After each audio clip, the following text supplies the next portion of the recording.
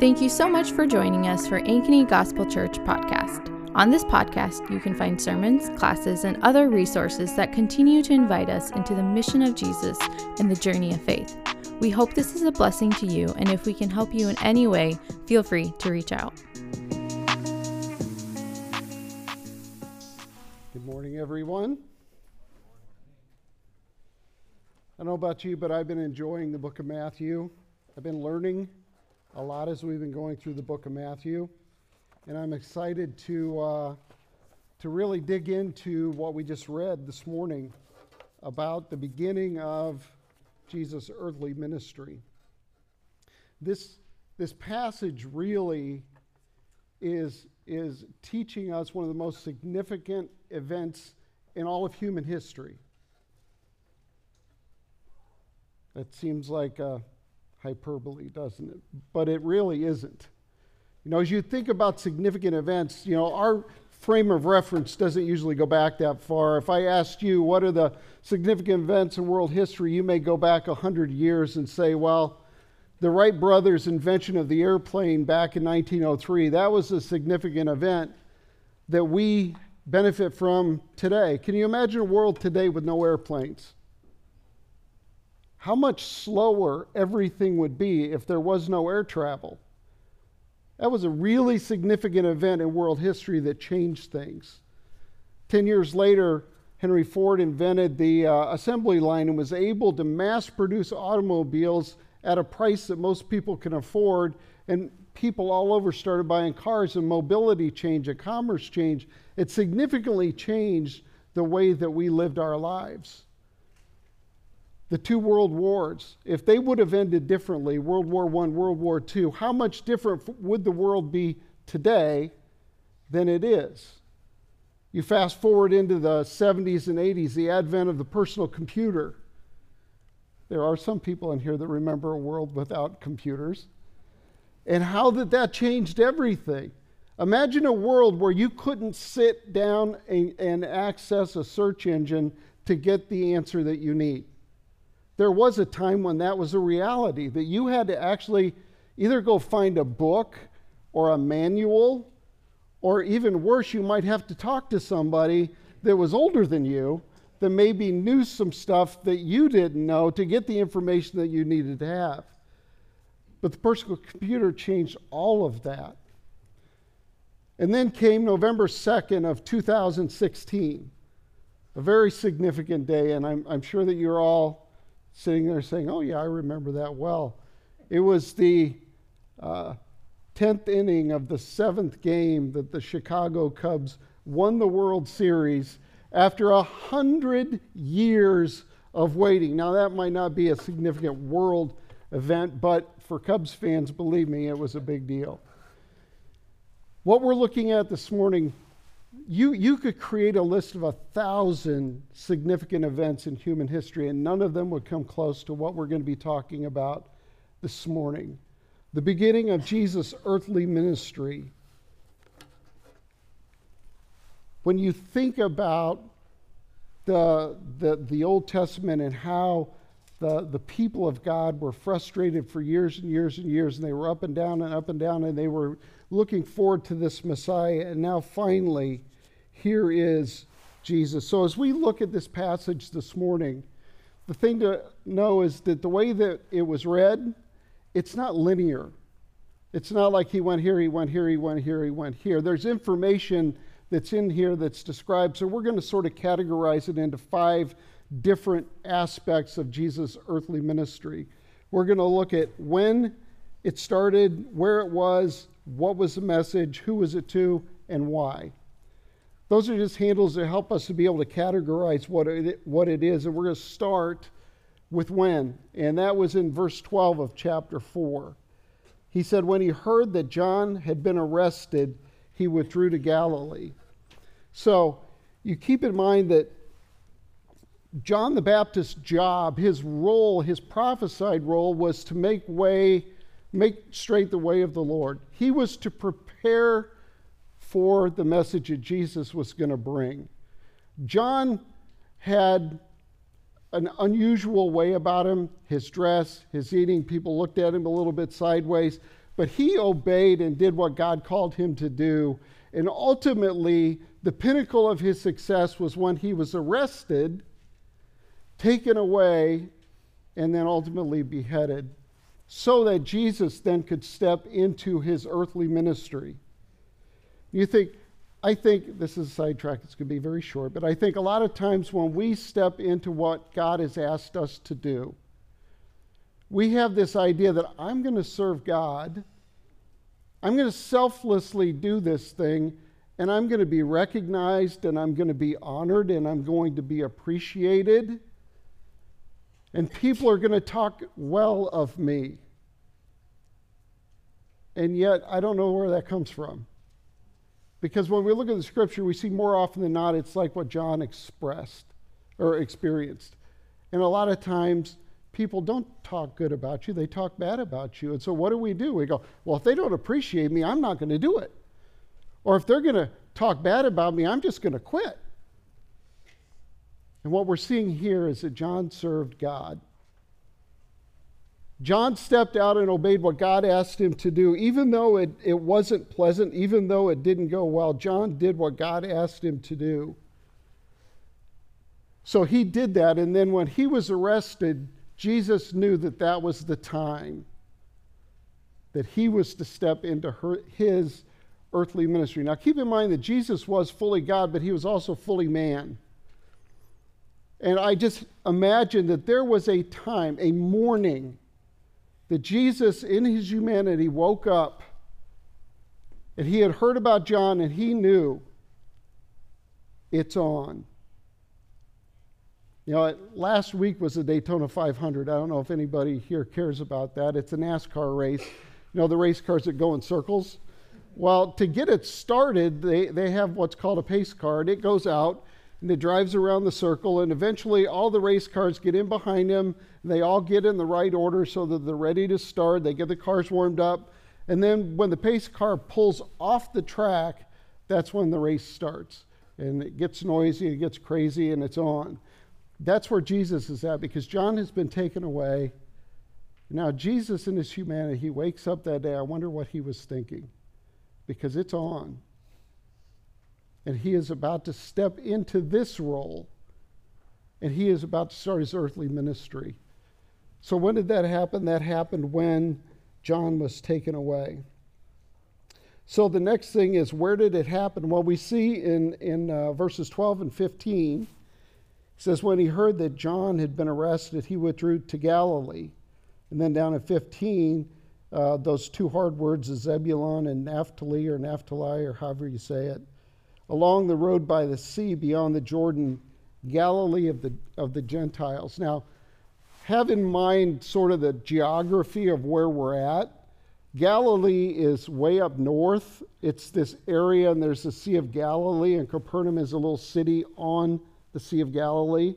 And then as you go south to the bottom, you come to Judah and the Dead Sea, and right next to the Dead Sea is where Jerusalem is. So largely Jesus' ministry goes from the north down to the south. And so he's starting his ministry up north in Galilee, and he's speaking now to who? Who is he going to speak to?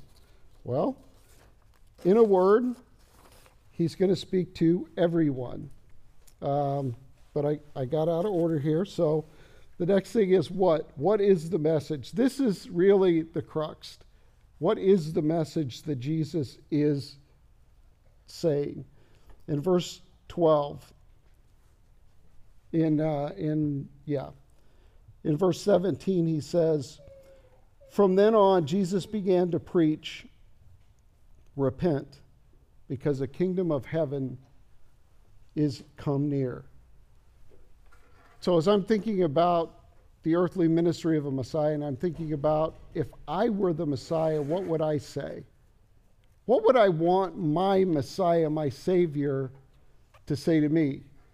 I'm thinking I would want him to have words of love and comfort. And I love you. You are my sheep. I'm here to rescue you.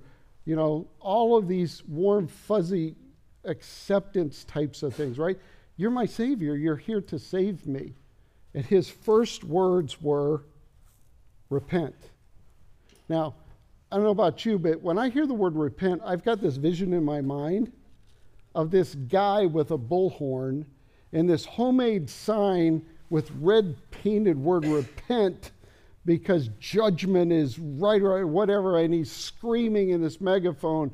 And the word repent has this really scary, negative, offensive connotation.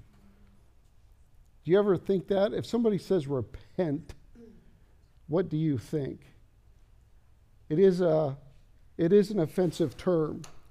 And yet, Jesus knew that if we were to be able to be in the position to be able to be loved by God, to be able to be in a relationship with God, to be able to enjoy his presence, the only way that that could happen was for us to be in God.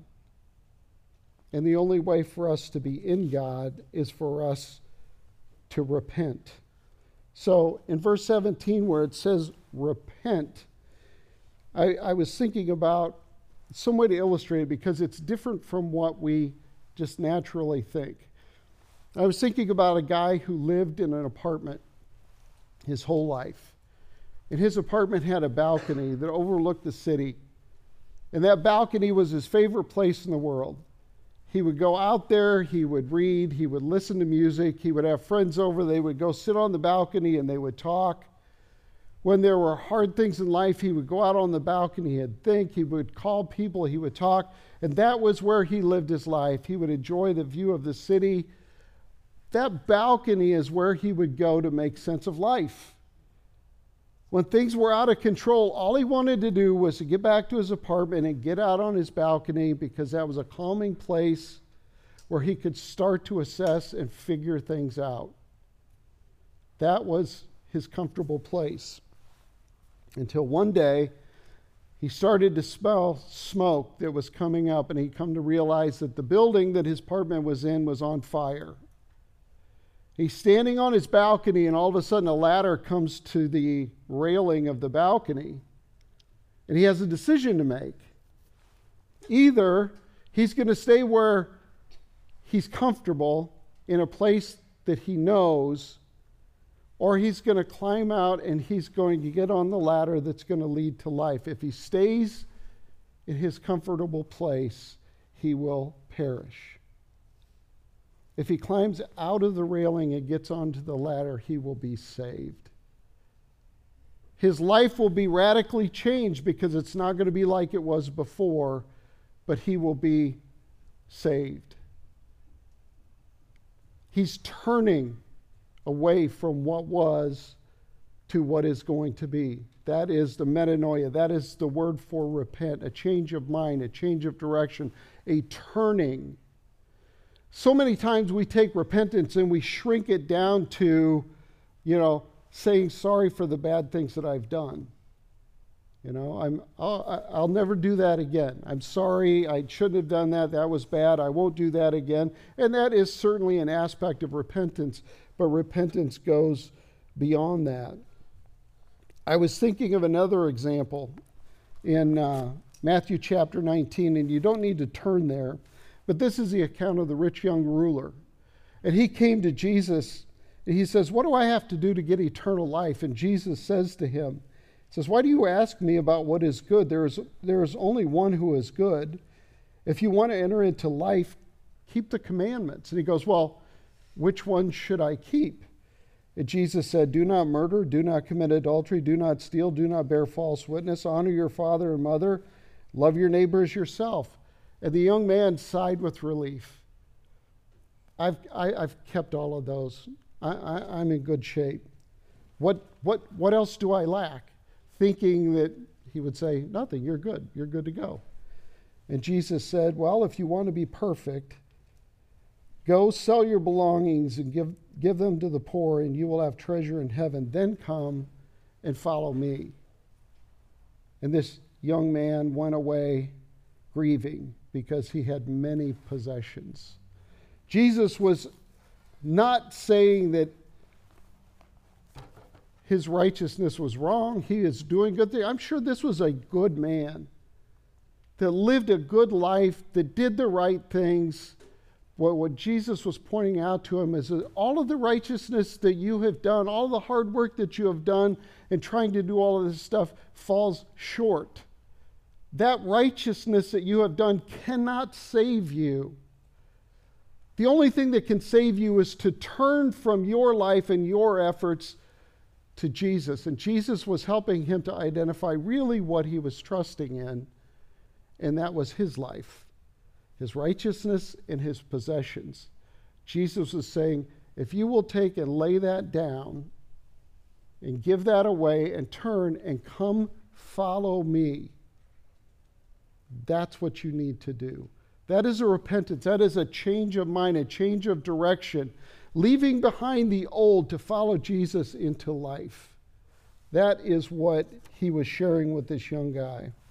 So the question for us this morning is, what is it in your life that brings you solace, that brings you comfort? You know, a lot of times we have coping strategies to get through life, right? When things go wrong, what do? We have strategies on how we deal with things. I've got a friend who, whenever things get crazy, he starts getting rid of stuff. He says, I have to simplify. I have to just get rid of stuff. I don't care if it's a smart move or not. I've just got to get rid of it to cope with things. We all have coping mechanisms. They help us get through life, right? And yet sometimes our coping mechanisms can be our God. That's what we turn to instead of what they really are, which is a gift from God to help us get through life. God is the one that truly helps us get through life. A lot of times we confuse the gift with the gift giver. And I was thinking about a song, again, an old song from 1970, James Taylor. Anybody out there? James Taylor wrote a song that had a great tune, a godless message, but in this song, it's Sweet Baby James if you've never heard it. He says, there's a song that they sing when they take to the highway, a song that they sing when they take to the sea, a song that they sing of their home in the sky, speaking about Christians singing about heaven. He says, maybe you can believe it if it helps you to sleep, but singing works just fine for me. So he confused true saving faith with a coping mechanism. He uses music. When life gets out of control, he picks up his guitar, he plays his music, he feels better, he thinks everything's right in the world. And he misunderstands the fact that music is a wonderful gift from God that does tremendous blessings to us and for us as we worship God and we enjoy his gift to us, but it is not a substitute for God. So the question for us as we think about that is, what potentially could be a God that we're trusting in our lives? Whatever it is, Jesus is saying to us, repent from that. What is the priority of our life that you believe will bring you joy and happiness? You believe it so strongly that you're willing to sacrifice everything to attain it. We're good at that, right? We're good at being busy trying to get stuff, whether it's possessions or money or power or you name it. We're really good at that. But the reality is that is a God. That can be a God. That becomes a thing that we live for, and Jesus says, repent from that. Our lives should be spent in service of the King. Our lives should be spent asking him, what do you want from me? And if ever he says, I need you to go do this, I want you to go do this, let it never be said that we're too busy, right? And so whatever it is in our life that would get in the way of doing what God has asked us to do, we should repent of that. And I love the second part of verse 17 where he says, repent because the kingdom of heaven has come near. The kingdom of heaven has come near. Get that imagery in your mind. the kingdom of heaven, literally the kingdom of the heavens. And you've seen the telescope pictures of the galaxies and the solar systems and the stars, the immensity of everything that God has created. This is God's realm, God's reign, God's kingdom where he is. And that has come near. This hasn't happened since Genesis chapter 3, when God and man were in communion together in the garden and everything was perfect. And then in Genesis chapter 3, the fall happened and there's a separation. Now, God did not abandon man, but there was a necessary distance because of sin. God continued to be faithful. He continued to interact with man. He continued to lead. He continued to provide. And he continued to reveal through the canon of Scripture more and more about himself and the Messiah. He promised a Messiah, and in Scripture he prophesied about the Messiah, and then in the person of Jesus he provided the Messiah. And the reason that he did that was so that there could be a reconciliation between God and man. Now, we know, according to our Venn diagram that we go back to all the time in the circles, we got the one circle where everything's great, the two circles where there's a separation. The third is the two circles that come and they intersect. That's where we're at right now. That's where Jesus' ministry started. It's interesting that Jesus' earthly ministry started when he was like 30, because when he was born, there was this big celebration, the angelic announcement, all of the hubbub about God being born, Emmanuel, God with us, and all of this. And then a couple years later, the wise men come and they lay their gifts before this little toddler and they worship him and all of that. And I'm sure everybody's looking, saying, I don't get it. This is just a kid. Well, then you go beyond that, and he is a kid, and he grows, and he gets to be 7 and 8 and 10 and 13, and nothing's going on. All of this hubbub when he was born, and then nothing until now. And now is the appointed time when Jesus steps into his role as Messiah. Now, when he was born fully God and fully man, even as a baby. So at that point, those circles came and they intersected. But nothing was really done about that until now, when he steps into his role as Messiah, and he's coming out and he's sharing the truth of the good news. Now, John had been leading and making the way for that, but now it's time for Jesus to step into his role. I love how he says in Matthew chapter 16, I will build my church, and the gates of hell will not prevail against it. The domain of Satan is sin and death, and the domain of Satan has no power over the children of God because of the work of Jesus Christ. In 1 Corinthians 15, it says, where death is your victory, where death is your sting. The sting of death is sin, and the power of sin is the law. But thanks be to God who gives us victory through our Lord Jesus Christ. We're going to talk a little bit more about the kingdom of heaven in just a minute, but let's go beyond and talk about who the message was for. Who was the message for? Because in short, in Romans chapter 1 and verse 16, it tells us, for I'm not ashamed of the gospel, because it is power of God to salvation to everyone who believes, first to the Jew and then to the Greek.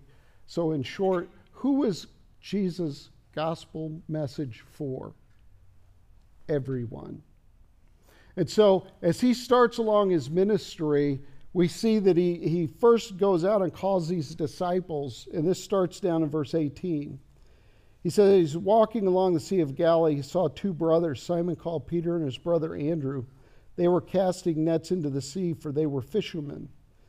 Follow me, he told them, and I will make you fish for people. Immediately they left their nets and followed him. That's an amazing thing. These guys were fishermen. They made their living. They made their money. They bought food. They provided for their families by fishing. And the nets that they used were the tools of their trade. Without the nets, they couldn't fish. And they were out there casting their nets into the sea, and Jesus said, "Come." And immediately and completely they obeyed. They left their life of fishing that they knew to go follow Jesus without any answers. Now, if that were to happen to us today, we might say something like, okay, I've just got a couple of questions, right? Help me sort this out. I want to do this responsibly, right? Because I've got obligations, I've got this, I've got that. Let's talk about this and put together a timeline. And let's look at how we can leverage the boat so that it's not wasted in the nets. And let's talk about the business. And there wasn't any of that. Jesus said to these guys, "Come, follow me," and they followed him. I can't help but put myself in their shoes and think, what would I be thinking? What would I do? And then the next two guys, they're in their boat with their dad, Zebedee. And he says, "Come with me." And they walked out of the boat, leaving Dad in the boat. And they went and they followed him. They left their business, they left their family, they left everything to go follow Jesus. Immediately went to follow him. That's right at the beginning of Jesus' ministry. He puts the calling of the disciples out there. Now, we call ourselves Christ followers for those of us, who are of the faith and we want to follow him. And yet, I don't know about you, but for me, that is a big challenge for me. If Jesus calls on me to do something, am I going to obey immediately? Now, he's probably not going to ask me to leave my life and go do something, but he could. But you know what he might ask me to do? He might ask me to call somebody and talk to them. Have you ever been just driving around and all of a sudden somebody's name pops into your head? And you think, oh, I should call that person. And you go, oh no, that's going to be a long phone call. I don't want to, and you don't do it. Now, what is it that God is asking you to do? Maybe he wants you to step out and be a part of this little bitty church plant that there's no guarantees where this is going to go and even where it's going to meet in 6 months. We don't have any of the answers, but God moved and said, hey, I want you to do this. He said, okay, I don't have the answers. I don't know a lot about it, but if this is what you have for me, I'm going to do it. Are we going to obey immediately? So Jesus' message hit these disciples hard, and they obeyed immediately. And the good news about that is that even if things don't go well, like they didn't go well for John the Baptist, humanly speaking, even if things didn't go well for these guys, by stepping out and obeying God and doing what he asks you to do, even if everybody in the world thinks you're crazy, there are rewards in heaven for you. Whose praise would you rather have? The praise of people around you or the loving praise of God? I think that the answer should be obvious. It changes everything, doesn't it? Because if I go to serve and it doesn't go well, and I think, this is really what God wants me to do. I know this is what he wants to do, but it just doesn't feel fulfilling. You know what? I'm going to push through that. I'm going to do what God asked me to do. I'm going to let him figure out the rest. I want to obey like the disciples obeyed. So, who is it for? It's for everybody. So then we go over to verse 23, and it tells us a little bit more about that, in that he went around all over Galilee teaching in the synagogue. So that's the first hint, that he was preaching to the Jews in their synagogue. So he would go in while they're teaching, and then he would start teaching the gospel, the truth. He was preaching repentance. Now, keep in mind that the Jews at this time thought that the Messiah was going to come and that he was going to free them from Rome, and he was going to set up their earthly king and reign and all that stuff. So they had a different idea on what was going on. And Jesus came in and he started preaching repentance to them. And then it says that he went around preaching all over the place. And we know that from the beginning here in verses 15 and 16, primarily in 16, he says, of the Gentiles, the people who live in darkness have seen a great light. And for those living in the land of the shadow of death, a light has dawned. So he also was preaching to the Gentiles. Imagine being a Gentile. You are the people that are out there just trying to figure things out. The Jews had the temples, they had the priests, they had the rabbis, they had everything. You're a Gentile, you've got nothing. You're trying to make a god out of an old tree stump, and you're just trying to figure it out, and everybody looks at you like you are nothing. And now, all of a sudden, in the darkness of the Gentile soul comes a light. Somebody coming to them with the truth. Imagine what that would have been like for them. Nobody had ever come to them. And now Jesus was coming to them and saying, repent. There is a way for you to be with God. And they had to just be stunned. But as he was going around, a lot of people started to notice, because not only was he preaching, not only was he teaching in the synagogues, but he was also healing. And that really got people's attention, because as he was going around and he was healing, people were starting to, hey, so-and-so over here has been lame since birth. This guy can fix him. Let's take him over there and see if we can get him healed. Or this person has been in pain their whole life. Let's take him over to this Jesus guy and see if he can heal them. And so all of that was starting to go on. But we get caught up a lot of times in the physical healing part of this. And the reality is, Jesus, being God, was a representative of the kingdom of God, the kingdom of heaven. In the kingdom of heaven, there is no pain. There is no sickness. There is no sorrow. There are no tears. There is none of that. The kingdom of heaven was present in the person of Jesus Christ. And so as he is moving through his earthly ministry, people are bumping into the kingdom of heaven through the person of Jesus Christ. And the love and the compassion and the healing was just overflowing from him, and it was amazing. It wasn't some trick that he was doing to try to garner attention. It was the reality of the kingdom of heaven spilling out on humanity. You think, boy, I wish we had that today. Guess what? We do. Because Jesus told us that when he left, that he was going to send a comforter. And the comforter is the Holy Spirit of God. And so for every believer, the Holy Spirit of God lives inside of you. And the Holy Spirit of God is every bit as much God as Jesus was. And the Holy Spirit of God is the representative of the kingdom of heaven. You, my friend, my fellow believer, have within you the kingdom of heaven.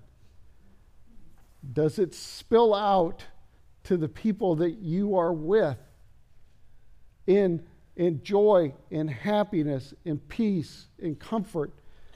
Is it possible that our prayers could end up in people actually physically being healed? It's possible. And so Jesus was going along, and he was a representative of the kingdom of heaven, and I'm telling you, it is an amazing thing.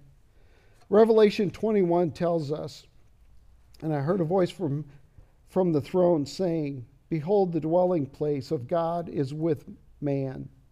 He will dwell with them, and they will be his people, and God himself will be with them as their God. He will wipe away every tear from their eyes, and death shall be no more. Neither shall there be mourning, nor crying, nor pain anymore, for former things have passed away. My friends, the kingdom of heaven is real, and it is awesome, and it is perfect, and it is everything you can imagine it could be, and more. And Jesus had come to this earthly ministry, and he was introducing that at this time. And people were starting to take notice of it. But the way that you get to enter into the kingdom of heaven is by taking his message to heart, to repent, to turn away, to take what you're trusting in, whether it's your righteousness, whether it's your church attendance record, whatever it is, repenting from that and turning to God, turning to Jesus, giving it to him, the control of your life, giving it to him. Well, I've got plans of what I want to do in my life. I want to do this, I want to do this, I want to earn this. You give that all up and say, you know what? All of that is worth nothing compared to the kingdom of heaven. And that's what we're seeing here is a comparison of the kingdom of heaven and our personal kingdom. And there is no comparison. We give that up, we repent from that, and we turn to Jesus.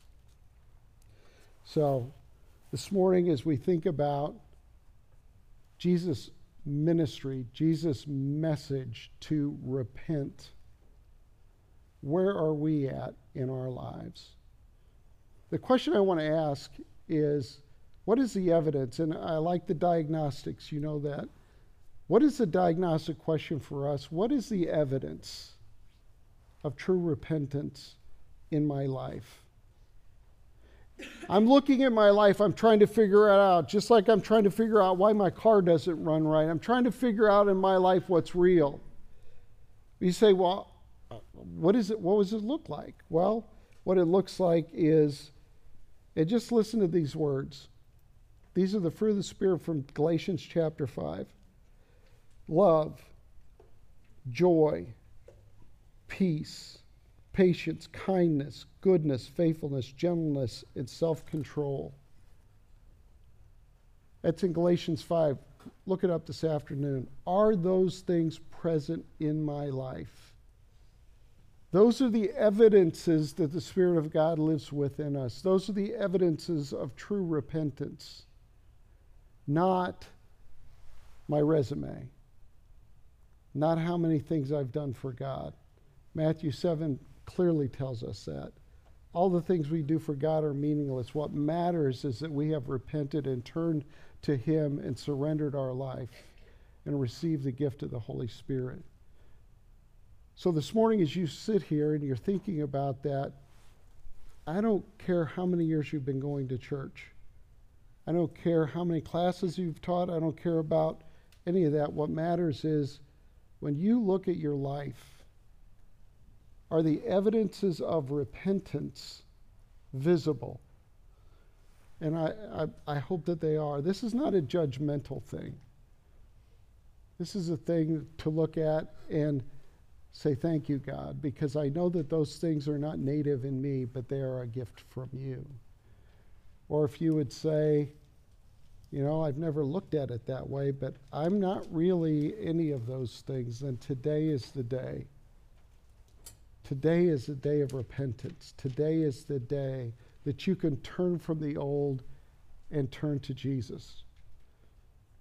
So let's just pray together. Let's ask that God and his Holy Spirit would help us to discern where our hearts are at as it relates to this. Let's pray. Lord, we do this morning come to you and ask that you would help us to see clearly where our hearts are at. We know that the heart is a hard thing to figure out. It is deceitful, Lord, and we know that Satan is a great deceiver. But I pray that your Spirit would give us discernment to look and to consider, have we repented from our self-reliance, from our sin, from our arrogance? Have we laid our lives down and turned to you for our salvation? Lord, is there evidence of the indwelling Spirit in our lives? And if there is, Lord, we celebrate that this morning. But if there isn't, and we pray that you would make that clear. Nothing would make today better than for somebody to come to know you and to know the joy of your salvation. We pray this in Jesus' name.